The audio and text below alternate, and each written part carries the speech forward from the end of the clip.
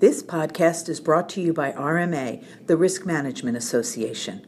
RMA's sole purpose is to advance the use of sound risk management principles in the financial services industry. Learn more at rmahq.org. Good morning. This is Michael Stara. I'm president of East Coast Consulting Group in Fort Lauderdale, Florida, and I also am a teacher for the RMA course Lending to Wealthy Individuals. The idea of extending credit to high net worth individuals leads many business professionals to ask, isn't lending to wealthy individuals an oxymoron? In fact, it's not. There's profitable business to be attained from these credits. Wealthy customers value a credit relationship with a financial institution for three reasons. Number one, it provides peace of mind. Number two, it's convenient. And number three, it provides an economic benefit.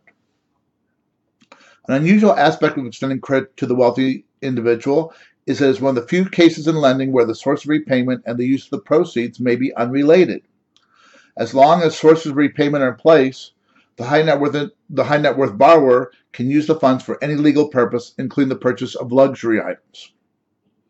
As with any credit, however, at least two sources of repayment should be identified.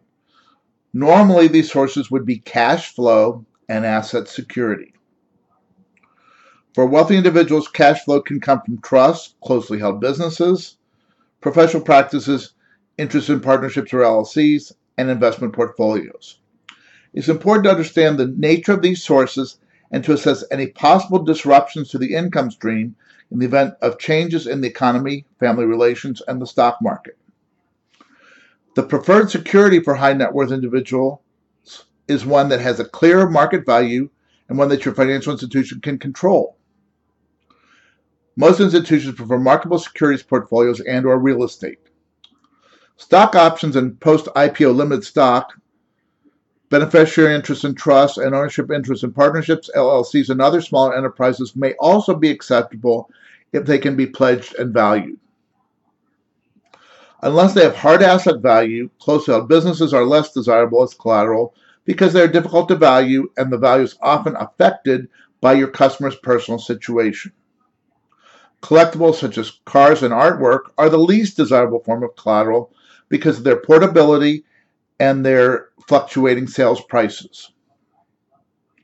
It's common for lenders to take the borrower's personal financial statement and adjust it for assets, for instance, for illiquid assets or for those assets with questionable value. As a result, the reduction in the client's net worth is to a more lendable value is often quite dramatic. There can be a severe decline in between the net value and the net lend. There is no customer that financial services institutions compete for like the high net worth individual. Banks, brokerages, insurance companies, and others try to maintain the primary relationship. Credit extension can be an important way for your institution to compete successfully for the lead. Consider the following benefits of lending to the wealthy.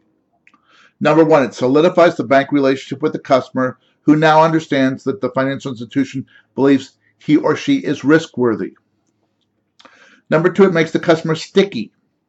When investments are used as collateral for loans, it is much more difficult for the customer to move them out of the bank.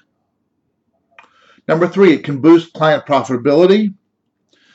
And number four, it enhances your institution's understanding of the customer and may allow for better mining of new fee-based businesses as well. Thank you very much.